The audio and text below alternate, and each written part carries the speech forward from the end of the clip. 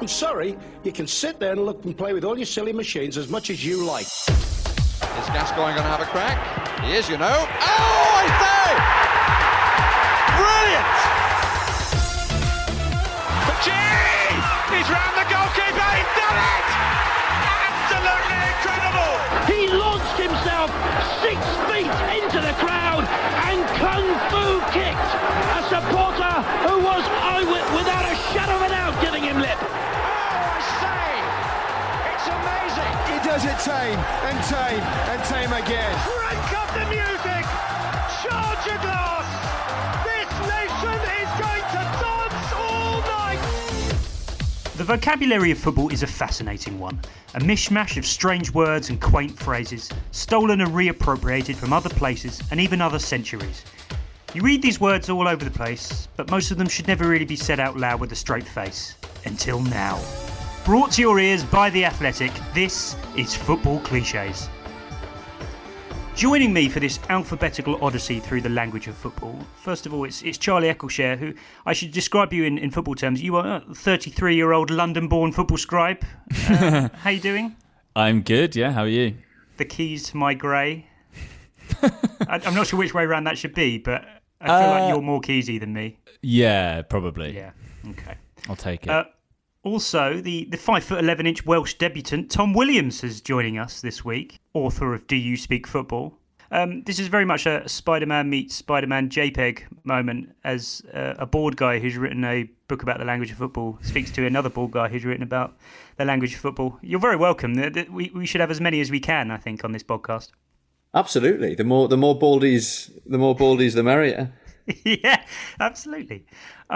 This is going to be a very straightforward episode, really. We're going from A to Z. And the thing that has always captured my imagination about the language of football is just how many slightly baffling words and phrases football has kind of maintained for itself. And it's kind of stolen from elsewhere. And we're going to have a nice little tour through all of that. And we'll start with A, because that's where the alphabet begins, obviously. We'll start with ace, which I think has a lot more connotations than it first suggests. It exists in tabloid headlines most of the time, but to you, what does ace suggest? Because the dictionary definition of ace, Charlie, is someone who's really good at something, but in a football context, I think it means something else.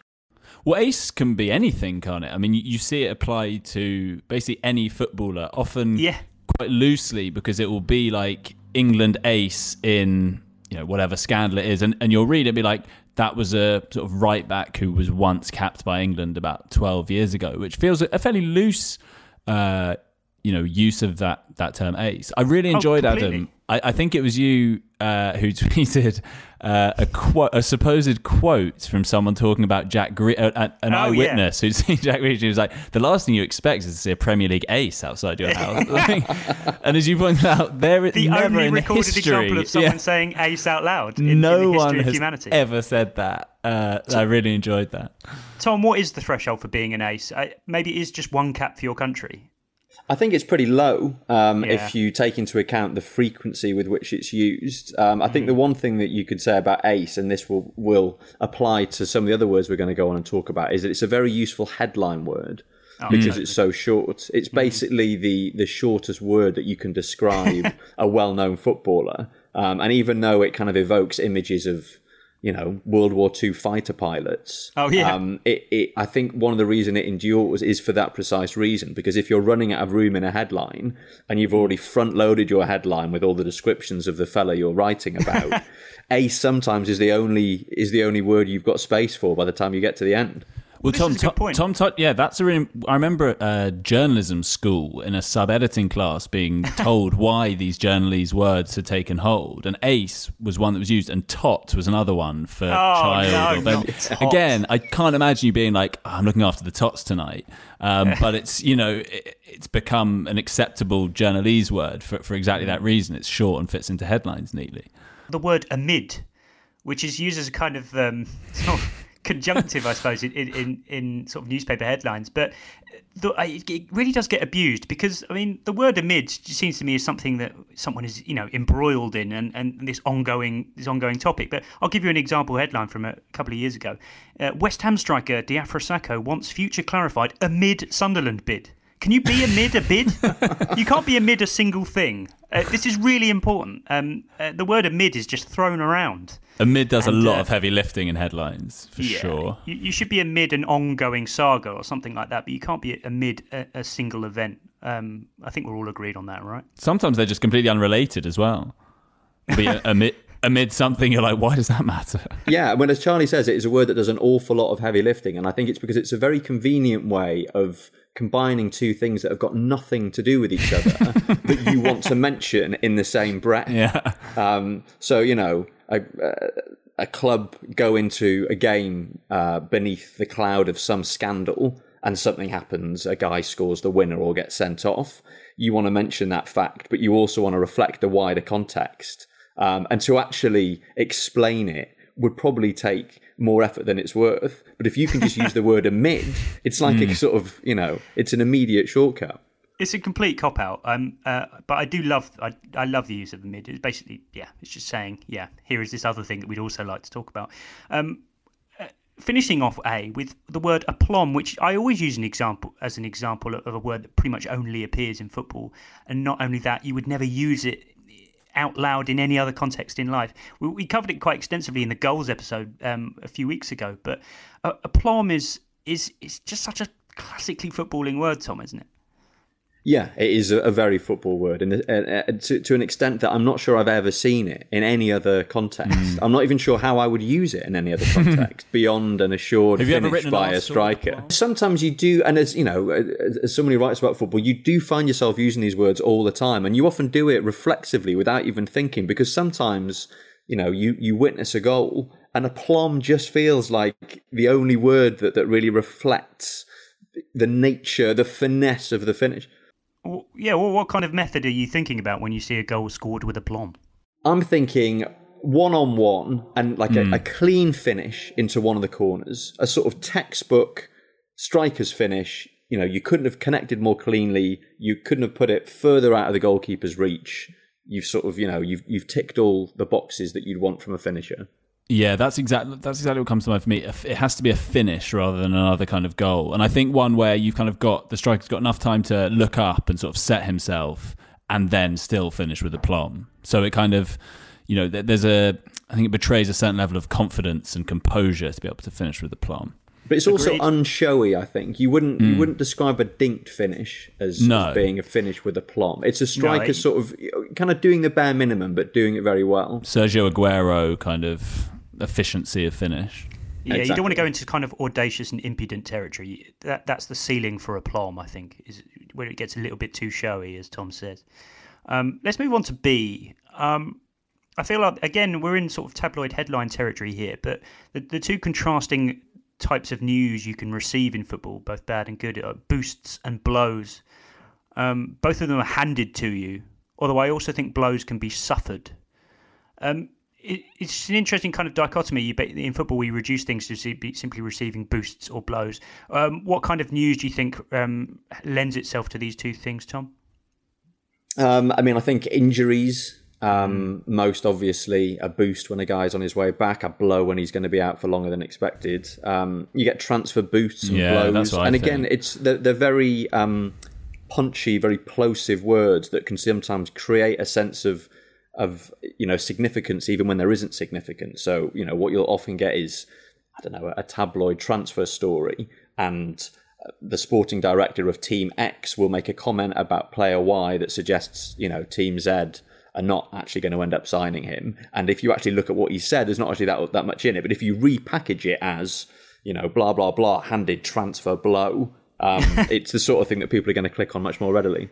It's such simple language, but then when you say it out loud, and especially in this context when we're really kind of analysing it, it just sounds so weird. Like handed an injury boost. They're just three random words stuck together, and we're all expected to know what that means. I know it's very simple language, but I feel like you have to be kind of fairly learned in footballese to actually kind of appreciate it and let it go over your head.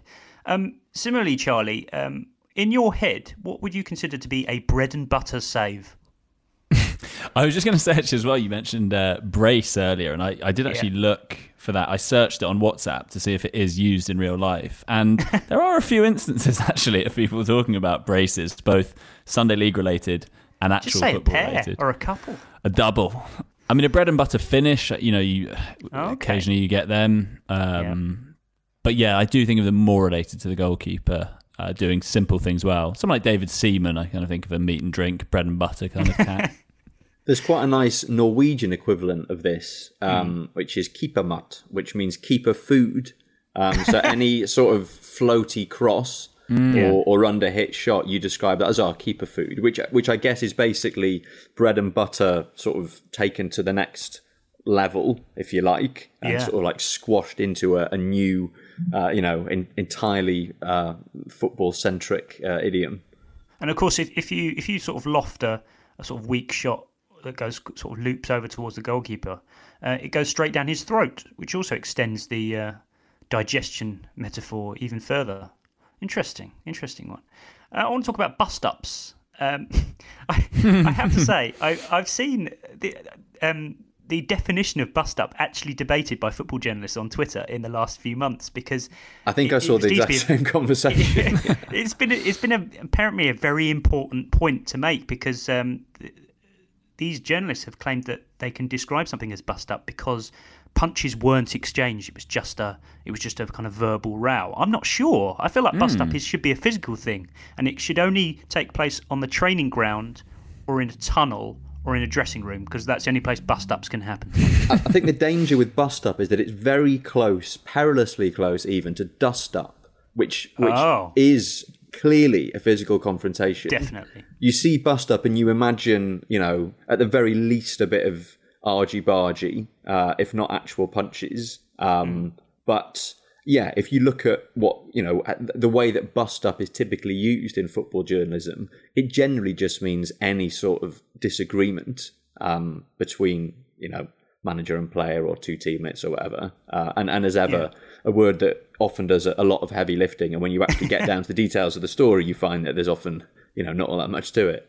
Move on to C now. What is the only scenario, Charlie, in which clamouring can happen in football? Oh, God, my mind's gone blank. A new signing? No. Clamour for a new signing? No, I put it to you that the only time clamouring can happen is when during an international tournament, a player who hasn't been playing, the public demand that he should now be playing. I'm thinking Sheringham. Right, there's a clamour for... Yeah, clamour for his selection. Interesting. Yeah, it's a rather niche one. But can there not be a clamour for a new signing? Yeah. I don't think he can. I just no. It's not my rule book anyway. I think that's fair, actually. Clamour, there's no reason why clamour couldn't apply to anything else, but generally speaking, that is the one and only circumstance in which you ever hear it. It is the only thing that people collectively call for in that way. Well, some of these micro laws of footballing language are so hard and fast that people... it's the same principle. They use these words out of habit, and also they adhere to these rules out of habit. You just wouldn't hear the word clamour for anything else other than a player being chosen halfway through a World Cup or something like that, because people just don't think to use it anywhere else. It's actually quite a rigid kind of set of rules here. Similarly, it's amazing how rigid it is, actually. I mean, you think about how... obviously, we're enjoying this conversation, given that, we've all mastered to greater or lesser extents the language of football. But to outsiders, it must seem completely impenetrable. And totally. you think about the occasions when someone uses the wrong word or uses the right word in the wrong context or something like that, and how completely jarring it is. Yeah. And I imagine, I often feel sorry for people who don't follow football but feel a social obligation to talk about it, because they inevitably wind up innocently committing linguistic mistakes in terms of the sort of language they use. But who can blame them? They're probably the people who are most likely to say these words out loud when they really shouldn't be. Yes, well, exactly. Yeah, I remember I was having a conversation with someone on Twitter, and he had a what was it, a Greek flatmate or something who'd learn English from basically tabloid football headlines. Oh, wonderful. So he was constantly talking about people getting snubbed and spats and all the rest of it. Tom, give me the 2 examples of a collector's item. Well, one would be a goal scored by a rare goal scorer. Okay, that's three examples now then. a centre back getting his once every 5 years goal. Yeah, totally. Yeah, that's the main one that comes to mind. I also think of like Zidane or someone like that giving the ball away or misplacing a pass. Oh, totally. I feel like someone's like Xavi or Iniesta sort of giving the ball away. Which is also in the like he's only human category. Of all people. And similarly, it's just like a mercurial player with a poor first touch, like Messi sort of not being able to trap it first time and says he is human after all. Yeah. I'm also interested in the real currency of football, which is credit. The levels of credit that you can issue to someone.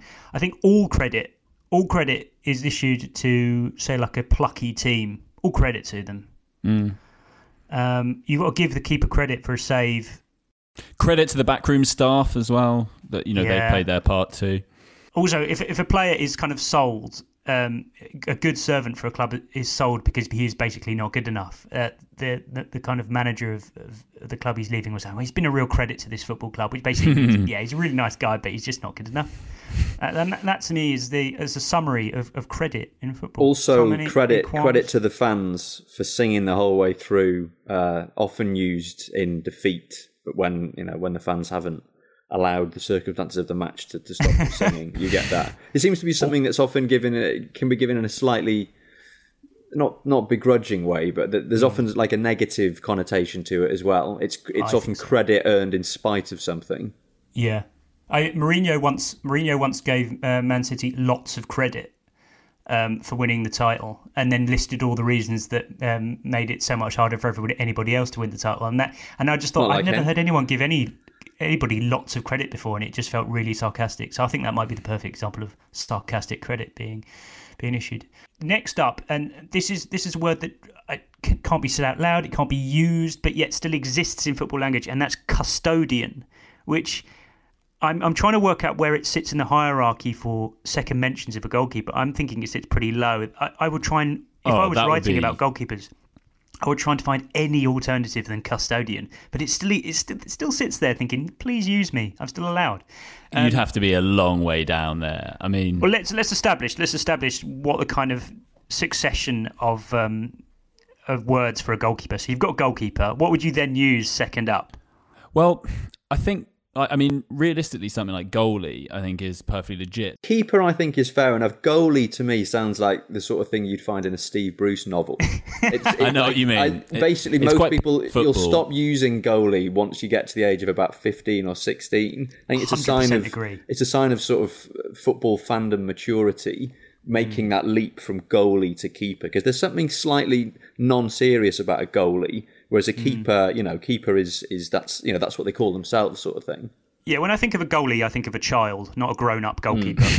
Yeah, I would say I would use number one, but obviously not in a shirt number context necessarily. It might be they could wear any number, but I would consider using the phrase number one to be an acceptable signifier of a goalkeeper. Would you, even if they didn't wear number one? Yeah, I think so, but only if you wrote it out. You've got to be careful. In words. Yeah. The implication being that they're the first choice goalkeeper rather than the actual number one. Then I would perhaps think about using custodian, but then we're in sort of absurd territory. You wouldn't go stopper before custodian? But stopper's a defender, Charlie. Completely agree. Stopper is like a sturdy centre half. There's this misconception that stoppers are goalkeepers. They are absolutely not stoppers. Agreed. I'd go shot stopper before custodian. It's a bit try hard, but shot stopper is quite specific to a type of keeper, rather than being like a catch-all for a keeper. I think it's also a backhanded compliment stopper. Shot stopper. Yeah. I think it's because that's the only thing he can do, and you should be doing that, as a keeper. Oh yeah, totally. So can we all agree that glovesman and sticksman are banned? I've seen both. Sticksman. I would sooner smash my laptop over my own head than use either glovesman or sticksman. I've seen netminder, which is which I don't know, slight ice hockey vibes. Goaltender being another ice hockey one, but I mean, I'd go for them over glovesman and sticksman. Goaltender is if he's sort of fixing the net and polishing the posts and just like really sort of tending to it. He's round the back of the goal while play's going on, just sort bloody loves his keeping goal. Everything in check.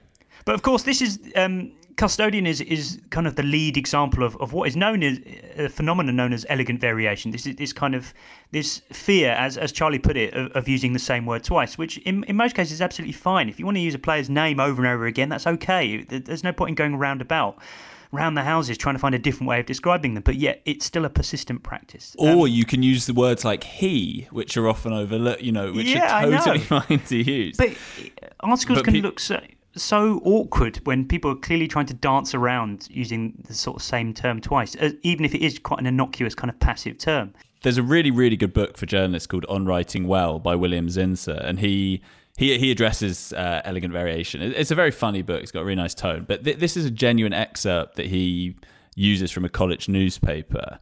It's a tennis sort of report, and it goes like this. Bob Hornsby extended his skiing yesterday by toppling Dartmouth's Jerry Smithers 6-4, 6-2 to lead the netmen to victory over a surprisingly strong foe. The gangling junior put his big serve to good use in keeping the green captain off balance. The Memphis native was in top form as he racked up the first 4 games, breaking the Indian service twice. The Exeter graduate faltered and the Hanover mainstay rallied to cop 3 games. But the racket ace was not to be denied, and the Yankees' attempt to knock the first stanza at 4-4 failed when he was passed by a cross-court volley on the 6th deuce point. The redhead was simply too determined, and it continues. But I mean, that is got onto the hair colour in the end. Yes. I mean, it, absolutely extraordinary, but depressingly not that far off probably things we've all written at some point. Big fan of Racket Ace in the middle. Yeah, Racket Ace is brilliant, isn't it? Essentially, tennis player. Nice. Yeah. A colleague of ours who will remain anonymous says, I remember doing a Fulham versus Man United a few years ago, looking at a colleague's laptop, and he had referred to Pogba as the Gallic playmaker. Yeah, Gallic is a funny one, isn't it? Because, I mean, it should be an acceptable way to refer to a French person, and yet it isn't. It does just jar. Yes. And also, I think, I don't know, maybe because it looks a little bit like garlic. Does it make you worry that you're being inadvertently xenophobic by using it? But yeah, one that you used to get quite a lot, I think, when Eric Cantona was around, when French players in England were novelties. But not something you see so much these days. It just screams, I just don't want to say French. That's all it does. One example of elegant variation I really like in sort of match reports, because, of course, football reporting, I don't know if it's particularly unique, but it requires the kind of repetition of certain names and teams over and over again in the same piece, which perhaps doesn't happen too many times in other kind of walks of journalism. Well, I think particularly when it comes to match reports, I mean, one reason you'd use elegant variation is because you want to repeat using the name of a player or a club that you've used a few times in your article already. But when you're describing on-pitch action, sometimes you need to refer to the same person 3 or 4 times in the same sentence. And their name and he and, the Manchester United midfielder will get you so far, but then you end up, creating problems for yourself if you go any further. But there is the thing, and that excerpt I just read out, you get so confused as to who's being talked about. And I remember having that there's a writer I think of who I'd read his stuff and I'd just be like, I don't, unless you know it really well enough, you don't necessarily know who the Kansas redhead is out of the two of them. So you're just left kind of more confused than when you started. I don't know how far you have to dig to decide that hair colour must be the defining characteristic. You must be a few sentences deep. This Athletic podcast is brought to you in association with Stitch Fix, an online personal styling service that takes the hard work out of dressing well. To get started, go to stitchfix.co.uk/athletic, fill in a style quiz, and tell us about your personal style, budget, size and shape, and your clothing needs and wants. A personal stylist will then send you 5 items of clothing, each hand-picked especially for you from our selection of 100 brands, including established names and up-and-coming designers. Try on everything at home and style with your other items in your wardrobe. You can then pay for what you love and send back the rest. For your stylist's time, you pay a charge of just £10, which is deducted from the cost of anything you decide to buy. Remember, you try before you buy. Delivery and returns are free both ways, and you don't need a subscription to sign up. Get started with Stitch Fix today and support our podcast by going to stitchfix.co.uk/athletic right now. That's stitchfix.co.uk/athletic. The hierarchy of describing as simply a team. So I think team comes first. Then you can use the word side, which I think is a very peculiarly English thing, like to talk about, the London side. And then you've got manager X's men. So, I don't know, David Moyes' men held on for a draw. And then after that, you're on to kind of, I don't know, the East Midlands outfit. I like outfit. Say, the North Londoners or whatever. Yeah, and I feel like the homogenisation of world football has brought about the death of the crack East European outfit, which a lot of people who tweeted about this episode before we started saying they're really disappointed that you don't get crack East European outfits anymore, because I just think that mystique from teams from other countries has gone. So I just think the word outfit is, as marvellous as it is basically going out of existence, which I think is a shame. Well, I think that goes hand in hand with the fact that it's no longer acceptable to be ignorant about teams that you don't know much about, even when you might know nothing about them. I think in the age of Twitter, there's this expectation that everyone should know everything about every team, every player. Yeah. So as a writer, you don't want to admit to not having ever watched a, Sheriff Tiraspol match. Because someone will pop up on your Twitter feeds telling you that they watch them religiously and that you're talking absolute rubbish. And I think that's one reason why outfit has died a bit of a death, because it does have those connotations of the writer doesn't know who this team is. Please don't ask him to write about them anymore. Do you remember back in the day as well, part-timers was a real thing? And I don't know if that now is deemed too patronising or just inaccurate, but I remember... who was it? I think Blackburn or someone lost to Scandinavian part-timers. Oh, God, Trelleborg. Yeah, someone like that. Yeah, and that was the first time I'd ever heard that, and I was really confused. I was like, "What do they do the rest of the time?" I mean, I would have been pretty young. I was like, "What do they do the rest of the time?" Yeah, you shouldn't stop there. We should have a full breakdown of what all those players do as a day job. Exactly. You can't just casually drop in part-timers. We should know. I feel like a great signifier of whether someone really knows what they're talking about, especially when they're referring to, say, Premier League teams, is whether they use the nickname of that Premier League team or not. And yes, I feel like there should be a Premier League table of the acceptability of saying some of the teams' nicknames out loud. In my opinion, I feel like, Wolves and Spurs are way ahead in this league table because they are essentially the name of the club, and it's the popular name. So Wolves and Spurs are way ahead. They're battling for this title, and they're going to have to go to the Seagulls and get something. Making up the Champions League places, I've got Saints and Blades. Any arguments there? Saints definitely, I think, is... Yeah. Again, Saints is almost legit, I would say. Tricky thing with Saints is knowing whether or not you need a "the" in front of Saints, because I know Southampton fans just say Saints. Who will just say Saints. But that which implies a sense of ownership of the club, a kind of kinship, which as a fan you would naturally feel, whereas as a journalist you can't be quite so familiar. But yeah, in the sense that it's used quite widely, I'm quite happy with Saints being up there. And I think you can almost imagine using Saints out loud, whereas I can't imagine saying, "Oh, did you catch the Blades game yesterday?" I think that would sound like ridiculously weird. Would you ever say to someone, "Did you catch the game last night?" Come on. Well, I probably would. Okay, but I would say like, oh yeah, I think I might say I think Spurs have been really good this season. I don't. I think the Blades have really impressed me under their hotshot manager. Yeah, you don't have to go too far down this table for it all to become just absolutely forbidden to say these things out loud. I think hovering just in the kind of European places are Foxes, Hammers, Gunners, which I think are borderline acceptable. Again, though, either Gunners, in written or verbal form. This is probably being very snobby, but I associate that with your sort of Piers Morgan calibre of plastic Arsenal fan. I just can't, I don't know many of my mates who actually support Arsenal would be like, God, the Gunners are just so frustrating at the moment. It makes you sound a bit like that guy in the Fast Show sketch. Exactly.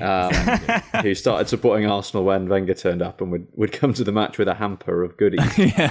Occupying mid-table in this hierarchy of acceptable nicknames, you've got your Canaries, your Magpies, your Blues, your Seagulls, Clarets and Cherries. They're all kind of, they're nice enough nicknames, but as in most of these cases, there's never going to be a real reason to say these out loud. Can I just flag quickly on the subject of Clarets that the official Burnley Twitter hashtag is #Twitter Clarets, which must be one of the most cumbersome club hashtags going. Yeah, and did they just not get the rights to Burnley FC or something? I guess perhaps not.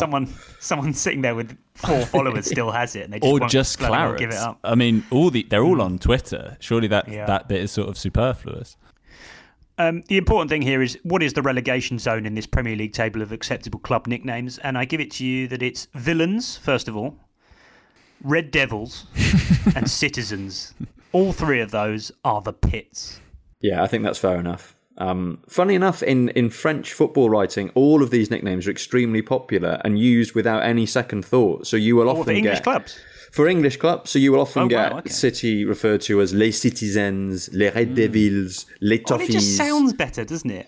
I think there's something about it being a foreign language as well. There's something about all the kind of, the Italian club nicknames, the Giallorossi and all the rest of it. There's something quite romantic about that, and using those terms sort of confers a sense that you know what you're talking about. And I guess it's probably the same when it comes to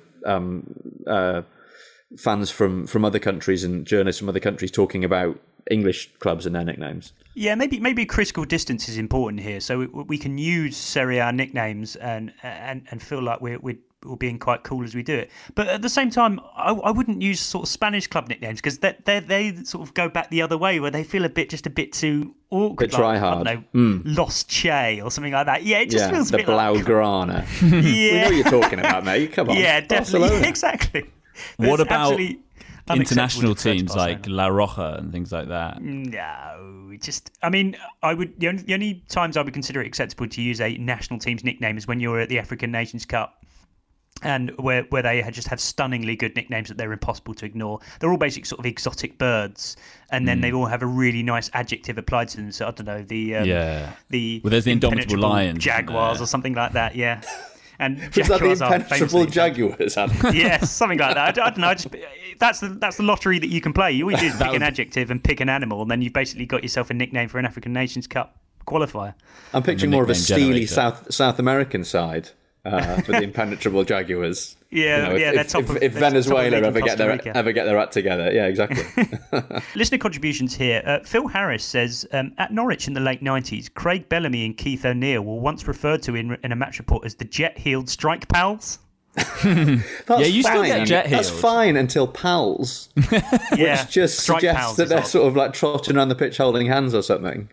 I wonder I've certainly used jet-heeled quite a lot in my I wonder if the writer had already used duo or pair or something earlier on in the piece and felt he couldn't go back to it, because pals does jar a little bit. Maybe they were mates. Who knows? I feel like we've been scathing enough about our football writing colleagues now, so we should probably move on. Can I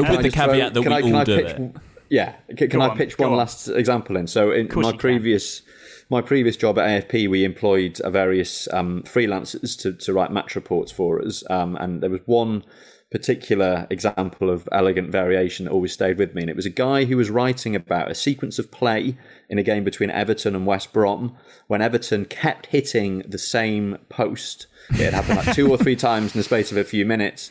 And he obviously felt that he'd used the word post too often.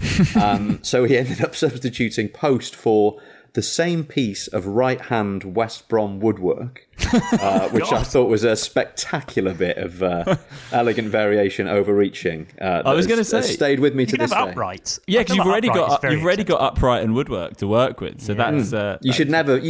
If you find yourself in that sort of predicament, it means that you've not exhausted all your options, basically. Well, it's like at the Guardian, they refer to this apparently as a banana as a CYO, because it was once used by a reporter as a curved yellow object as the second mention, which I just think is so brilliant.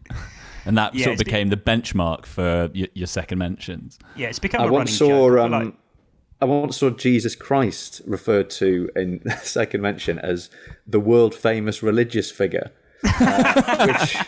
which just didn't really do him justice at all. But anyway, we move on to the letter D. Someone pointed out that you just don't see daisy cutters anymore. What happened to daisy cutters? It's just because pictures are just too nice now. Love a good daisy cutter.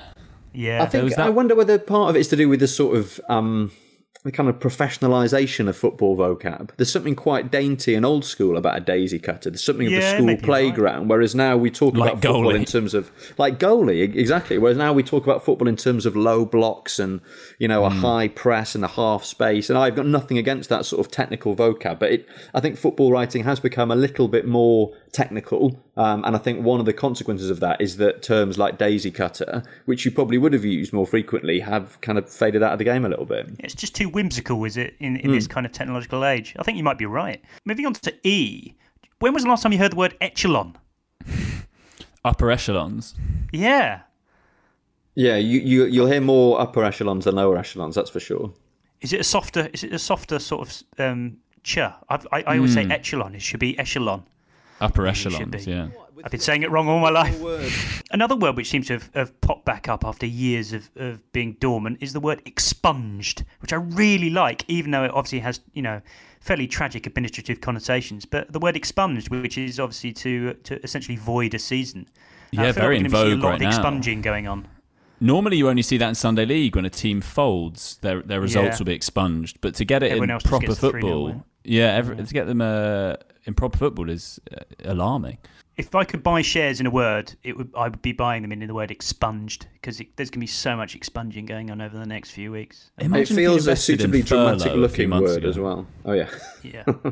It's just really nice to say. I happily fill up the rest of this episode by just saying expunged over and over again while you two stay quiet. On to F, however. Why do we say foot race when we just mean a race on a pitch? I mean, there's no reason whatsoever. It's another football thing. If you said race, everyone would understand race. But because you say foot race, I don't know. It's one of those mysterious football things it's an example of a that word makes no sense. Everyone subconsciously feels like they have to say, and when I say they, I mean commentators, they just feel like they have to say foot race. It's just in their head, they must use it. It's not a conscious decision. It's just that's the word that's used when two players are running towards a ball as it sort of rolls out of play. It's a mystery. It's as if you're specifying that they're racing on foot in case anyone mistakenly has imagined they've each hopped onto a motorbike or or something else. And that's a bookable offence. So, yeah. Legs come in forests, so you get forests of legs, but bodies come in sea, so you get sea of bodies. I think collective nouns for football are very, very important to get right. So if you're shooting into the area and you've got a lot of sort of lower limbs to get the ball through, that's forest of legs. Are we all agreed? Yeah, that's fair. Yeah. I've seen thicket very rarely in a similar situation. Thicket of legs. Actually, now that I say it out loud, it sounds even more ridiculous than it did in my head. I've definitely heard thicket very Midsummer Murders. It's very Midsummer Murders. I've definitely seen thicket used in the context of a mass of limbs barring an attacker's path to goal. But yeah, I mean, forest of legs, sea of bodies, absolutely. Why do we use the word fresh when new would suffice? You get fresh allegations. You get a fresh row, which is just a sort of a row that leads on from the original row. Fresh legs, of course, which were all very... Fresh legs, yeah, that's perfectly fine. That feels legit. And then you have fresh speculation. Just this word fresh, the more you look at it, the more weird it becomes in a football context. But I love fresh allegations. When you really think a story's starting to peter out, when some fresh allegations turn up, it's really wonderful for us journos. Well, I think actually the word fresh, it has a certain onomatopoeic quality. And I think for a reader... It will, I don't know, I feel like you will react to fresh in a different way to the way that you react to new, for example. Okay. Like fresh is something sort of positive. It makes you think of, greenery, spring, toothpaste. Yeah. And I think when a reader reads the word fresh, these are all the things that kind of, ping into their mind without them necessarily realising. This is why and perhaps draw them in a way that the word new wouldn't. There you go. Yeah, fresh, great. You go. Freshers Perfectly week. Good theory. Freshers week, yeah. Okay. On to G. In football, is football the only situation where you use gel as a verb? I mean, you could use gel as a noun in pretty much any context, but I feel like when you need two strikers to suddenly start playing with each other, that's when you need them to gel. Or maybe a whole team can gel. Yeah, I think other sports you get summer. It as well. I think other sports you might, but I don't. Outside of sport, I can't really imagine saying that they just haven't gelled. Tom, 10,000 hits on Google for the phrase "gilt-edged," but spelt GUILT. Is this a modern scandal? Absolutely. I've no explanation for that whatsoever. I mean, I suppose. I mean, a lot of people think that missing a chance comes with sort of an element of guilt. But I mean, I think that is the only explanation for it. You only ever hear guilt-edged when someone's describing a chance that someone's missed. Completely. So perhaps that's where this comes from. This idea that, you know, a gilt-edged chance is one that invariably flies over the crossbar or bounces meekly into the goalkeeper's arms, and so that the person responsible for it will feel a sense of culpability, and then you end up with gilt-edged. Maybe in 50 years' time it will be spelt with a U and will be idiots, because we didn't anticipate this very obvious evolution in football terminology. Presumably, with a lot of these terms that are quite quirky, would they have just come from a certain commentator at a moment in time using it when, you know, everyone watched the same, you know, when there was only broadcast on BBC or ITV or whatever, and then just taking it up? Because it just feels like, where do they start from? Yeah, I agree. I don't think words and phrases could catch on quite as easily now, because you've got blanket coverage. You've got 10 different ways of watching the same exactly, game. Yeah. The same game.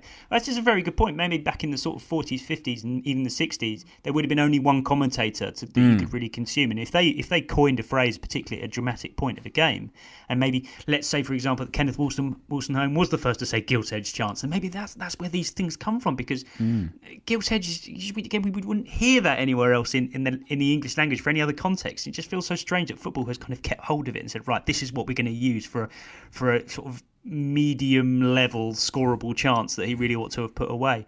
But this is what we're here for. This is why we're trying to figure this sort of stuff out. Harry's sponsors Football Clichés, a podcast brought to you by The Athletic. Harry's was founded by Jeff and Andy, two ordinary guys who were sick and tired of overpriced razors. Jeff and Andy knew there was only one way to ensure quality, so they bought their own factory.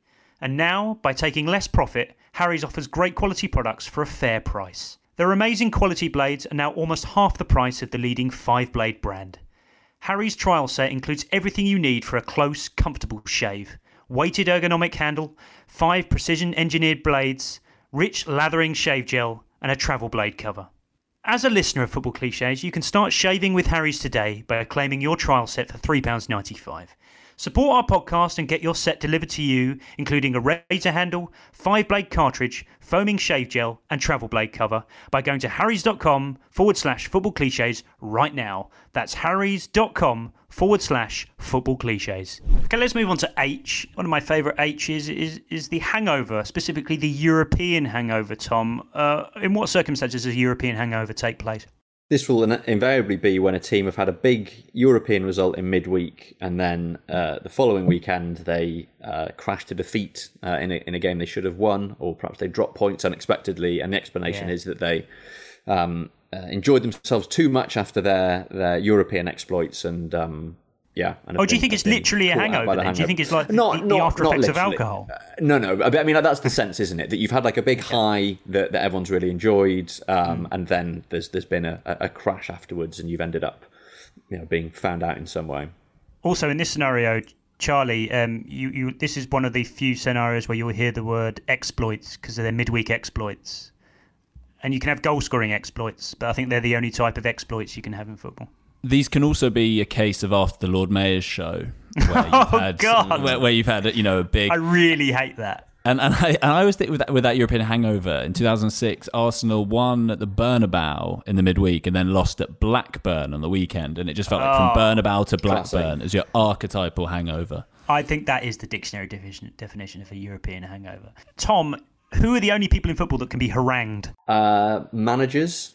No. I would say no. Referees? Yes.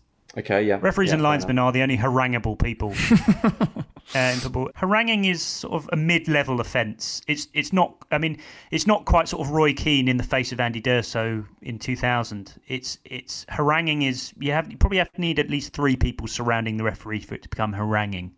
Harangue must be one of those words that was used by a commentator and has lived on, because it's such a strange word. Oh, it's incredible. It's a great word. Charlie, who are hardy souls? I would think like Newcastle fans who've trekked across the country to watch their team lose at Southampton. Yeah. Shirtless hardy Newcastle fans. There is a scientific formula for being a hardy soul. It's the distance you had to travel to get to the game, the temperature, the ambient temperature when you get there, and the number of other fans that have joined you on the trip. And once you put all those things together, that is the hardiness of your soul. You can also factor in if you lost the first leg heavily and you still went to the second leg. That is you're automatically a hardy soul if you did that. Yeah, you'd only mention hardy souls like towards the end of a match report when a team have taken an absolute pasting. And you sort of cast your eye over to the away section. You see them sort of sitting there in the rain. Actually, this is a very good point. You can't be a hardy soul if your team have won. No, absolutely. There's nothing hardy about that. Get over yourself. Other H's, histrionics, which again, I don't even know what the actual dictionary definition of histrionics would be, nor what scenario in other forms of walks of life I would use this word. But histrionics in football seems to be an open and shut case, right? What's histrionics, Tom? Histrionics will be basically any instance of a player throwing a strop, I would say. Yeah. So reacting badly to a decision that's gone against him, reacting badly to being substituted. It's not theatrics, no. It's to do with the personal reaction of a player. Right. So it's not rolling around on the floor. It's more sort of flinging your hands to the heavens, looking exasperated, that sort of thing. This is an important distinction. Charlie, have you ever hit a Hollywood ball? I don't think I'm really good enough to hit a Hollywood ball. I think more that's your sort of Stevie G in the early part of his career, and then Rafa Benitez was there to kind of cut out the Hollywood balls. I'd love to try a few more, but I don't think I've quite got the balls to do that even. I feel it's definitely kind of an English golden generation thing, the Hollywood ball is, but sort of players getting slightly above their station, but also not being able to hit a very tidy 5-yard pass instead. It's all about the 50-yard crossfield passes. Here's a lovely word, and it's a very simple word, but yeah, I feel it goes under the radar quite a lot, which is home. If a ball is if someone scores a goal and the ball is sort of, headed home, what a lovely word, but yeah, it also makes no sense, because why should the back of the net be where the ball belongs? Where should that be its natural habitat? But I think it's such a nice word, headed home. Such a comforting thing. You also hear in Power League, goalies will say like "come home" or just play at home. Oh right, yeah, home if you need. Yeah, home if you need. That's the sort of thing. I should have that stenciled on my living room wall. Home if you need. Just come home. Yeah, that's fine. Just come home. Or you stencil it on the side of a Power League. Send home if you need. What a wonderful, if slightly illiterate sentence that is. The only entry I've got here under I is ill-tempered and ill-fated. Not good things. Neither of those are good things, I don't think. You can have an ill-fated spell. Yeah, or the ill-fated spell in charge. United's famous ill-fated tour of China in '97 or whatever it is. I feel like tours and trips away might fall into that category. Under J, I've got just hours / days before / after. Tabloid headlines get really hysterical about players doing things in close vicinity to football games. I'm going to read out a headline here, which I just think is the absolute peak of the genre. Man United star Harry Maguire spotted with name tag on wash bag at Norwich days after forgetting coin toss rule. Tremendous. It just feels like there's supposedly some sort of threshold after a game that you're not allowed to do something. So players being spotted in nightclubs just hours after game, when really that's the only time you could be spotted in a nightclub after a game, because that's just how time works. So being in there, say, like midnight, which is literally just hours after the game. A cardinal sin here is often, player goes to shops just days after England are knocked out of World Cup. There should, I think, after a team goes out of a major tournament, there's an expectation that they shouldn't be seen for weeks, months, even if it's to do the most innocuous activity. Yeah, I felt like Euro 2016 was the vanguard of this, because it's like sort of Dele Alli and Harry Kane daring to go on holiday in the small window of time between the tournament and then having to report back to training, which led them open to accusations of being on holiday just days after Euro 2016. I was like, that's the only time they could have gone on holiday. I don't know what the cut-off point is for being allowed to go off and do things after a certain thing has happened. It really seems very unclear to me, Tom. This sort of clickbait age where you get these stories, or stories in inverted commas, that are basically a sequence of photographs of a footballer doing something very innocuous, going to the supermarket, going out for dinner with his girlfriend or whatever. But because there is a need to construct some kind of architecture around this very anodyne set of photos, you end up with these complete puff piece articles. And one way of infusing them with a sense of relevance is to use the just hours / days before / after format. because it ties... It legitimizes it a bit as well. Yeah, it ties this very innocuous and completely normal thing to something much more dramatic and newsworthy, and is some way of justifying the existence of a newspaper story, for example, about a player stocking up on crisps. Well, that's it. I remember that very specific example. I think it was Alexis Sanchez went to a supermarket. It was like literally like an Asda or something, and they got pictures of him just dropping a multi-pack of crisps on the floor. And the story was just like, just days after some poor performance in a game for whoever, he dropped some crisps on the floor. And it's like at that point, I just thought, you poor bastard, you can't do anything without it being linked to a recent event in your footballing life. Under K, I've got Keystone Cops. Do you feel like I feel like no one talks about Keystone Cops defending anymore? I think that's me showing my age, because I just don't hear about it anymore. Yes, it's true. I mean, you will very occasionally hear it, and I wrote about Keystone Cops in my book, and I sort of looked into who the Keystone Cops were, because I had no idea, and there were a bunch of sort of calamity-prone police officers from silent films that came out in the early years of the 20th century. So it's extraordinary that we were still talking about Keystone Cops for as long as we were, given that even by the 50s and 60s they would have been dated. So they've had a decent innings. Other than Keystone Cops, some listeners have suggested words that seem to have sort of faded from footballing use. Turlo ADK says schemers seem to have disappeared from the game entirely. What happened to the midfield schemer? Yeah, I'm trying to think who would be a modern schemer. And I don't know, is that the kind of the death of the 4-4-2? Is it to do with that? I don't know. I'm trying to think of schemer great to me schemers. Is what a deep-lying playmaker. I suppose but I think David of them as Silva being... would just about qualify. Yeah, maybe. Schemer. I think of them more as like part of a midfield too, and you don't really get that very much anymore. Was Scholesy a schemer? Would you say Scholesy was a schemer? I don't just know. Goes together quite well. I don't know if I'd put Scholes as a schemer. Tom, do you think schemers are more of a European continental thing?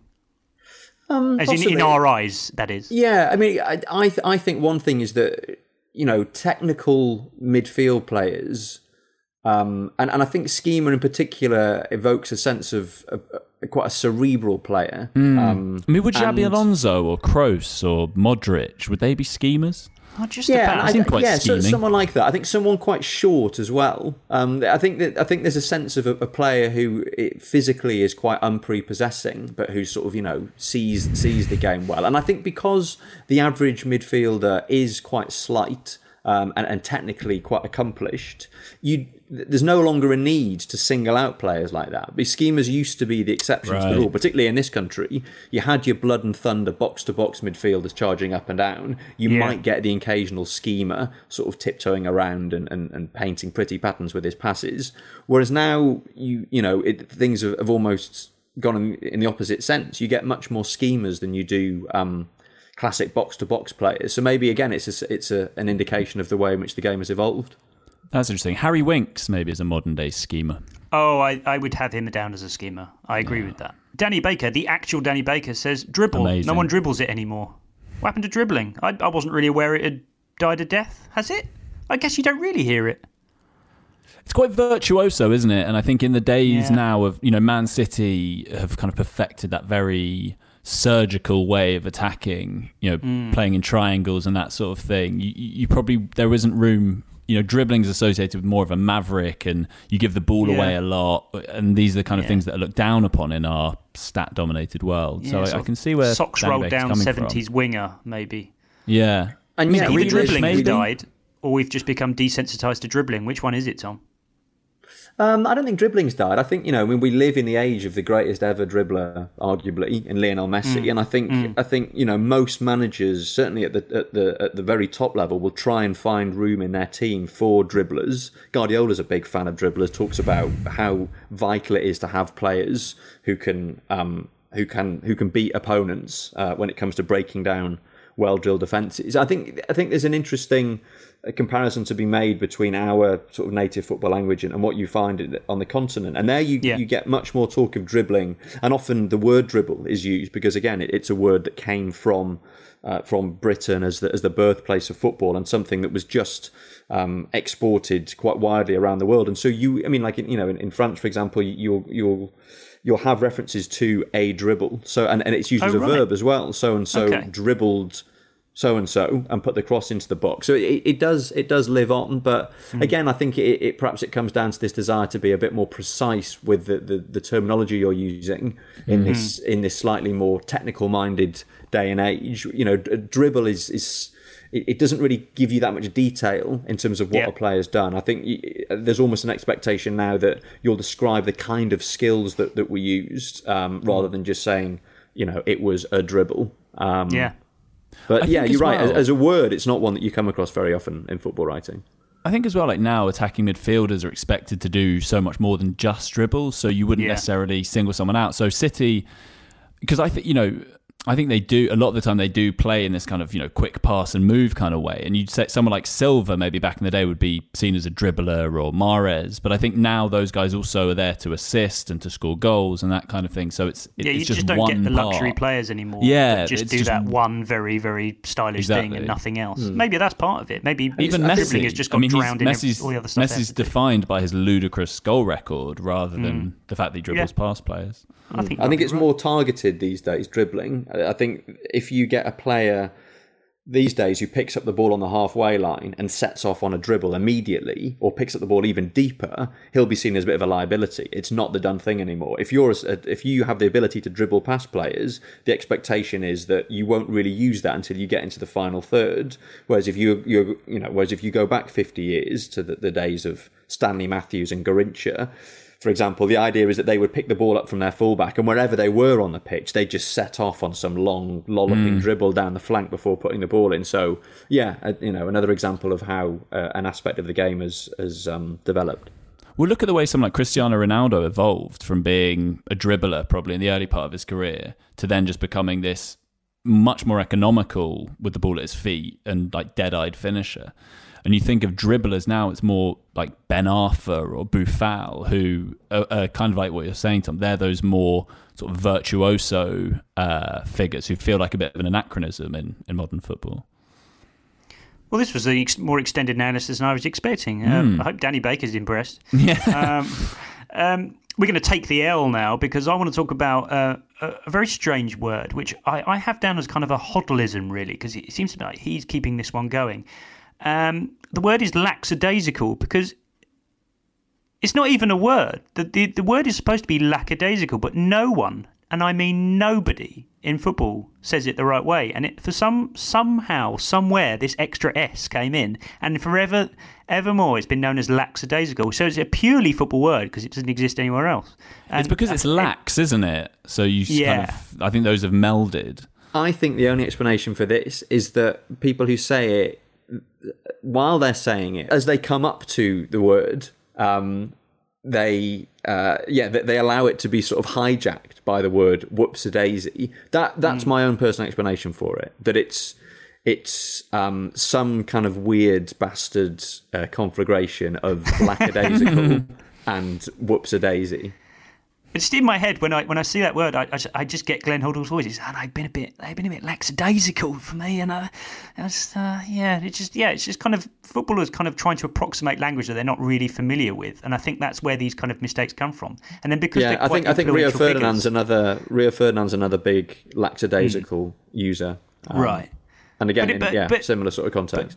But after a while, after it's used so many times, to an impressionable audience, it just becomes a word. And it feels like, well, there are no actual laws about this sort of thing. So when a word becomes said often enough, it just becomes the word. And lackadaisical to me in a football context seems to be like the archetype of this phenomenon, really. Also, locker. Tell me some things that you would find in a player's proverbial locker, Charlie. In your locker, I think of skills. Like he's got that. Yeah. He's got a skill in his locker, or like a shot from distance. Like he's got that in his locker. Yeah. Like, to me, it's shot from distance. He goes about his business, but occasionally he will pull that out of his locker. I think like a left-footed fullback, like a left back, might well have a decent strike from range in his locker. You almost expect a left back to have, actually. But Tom, crucially, when it comes to players' lockers, you can never refer to your own locker, can you? You would never talk about your own locker. I don't think I've ever heard a player saying, "I've got that in my locker." The only player the only kind of player who would be liable to say something like that would be someone who referred to themselves in the third person, someone who's already, used to kind of looking at themselves from a slight distance and might imagine them going about their sort of day-to-day routine. But you wouldn't ever talk about your own locker. Speaking of lockers, we've reached half-time in our forensic breakdown of the A to Z of the footballing language. You'll join us next time for the rest. All our podcasts are completely free, and ad-free versions are available to subscribers. You can sign up and get 90 days free by going to theathletic.com/clichespod.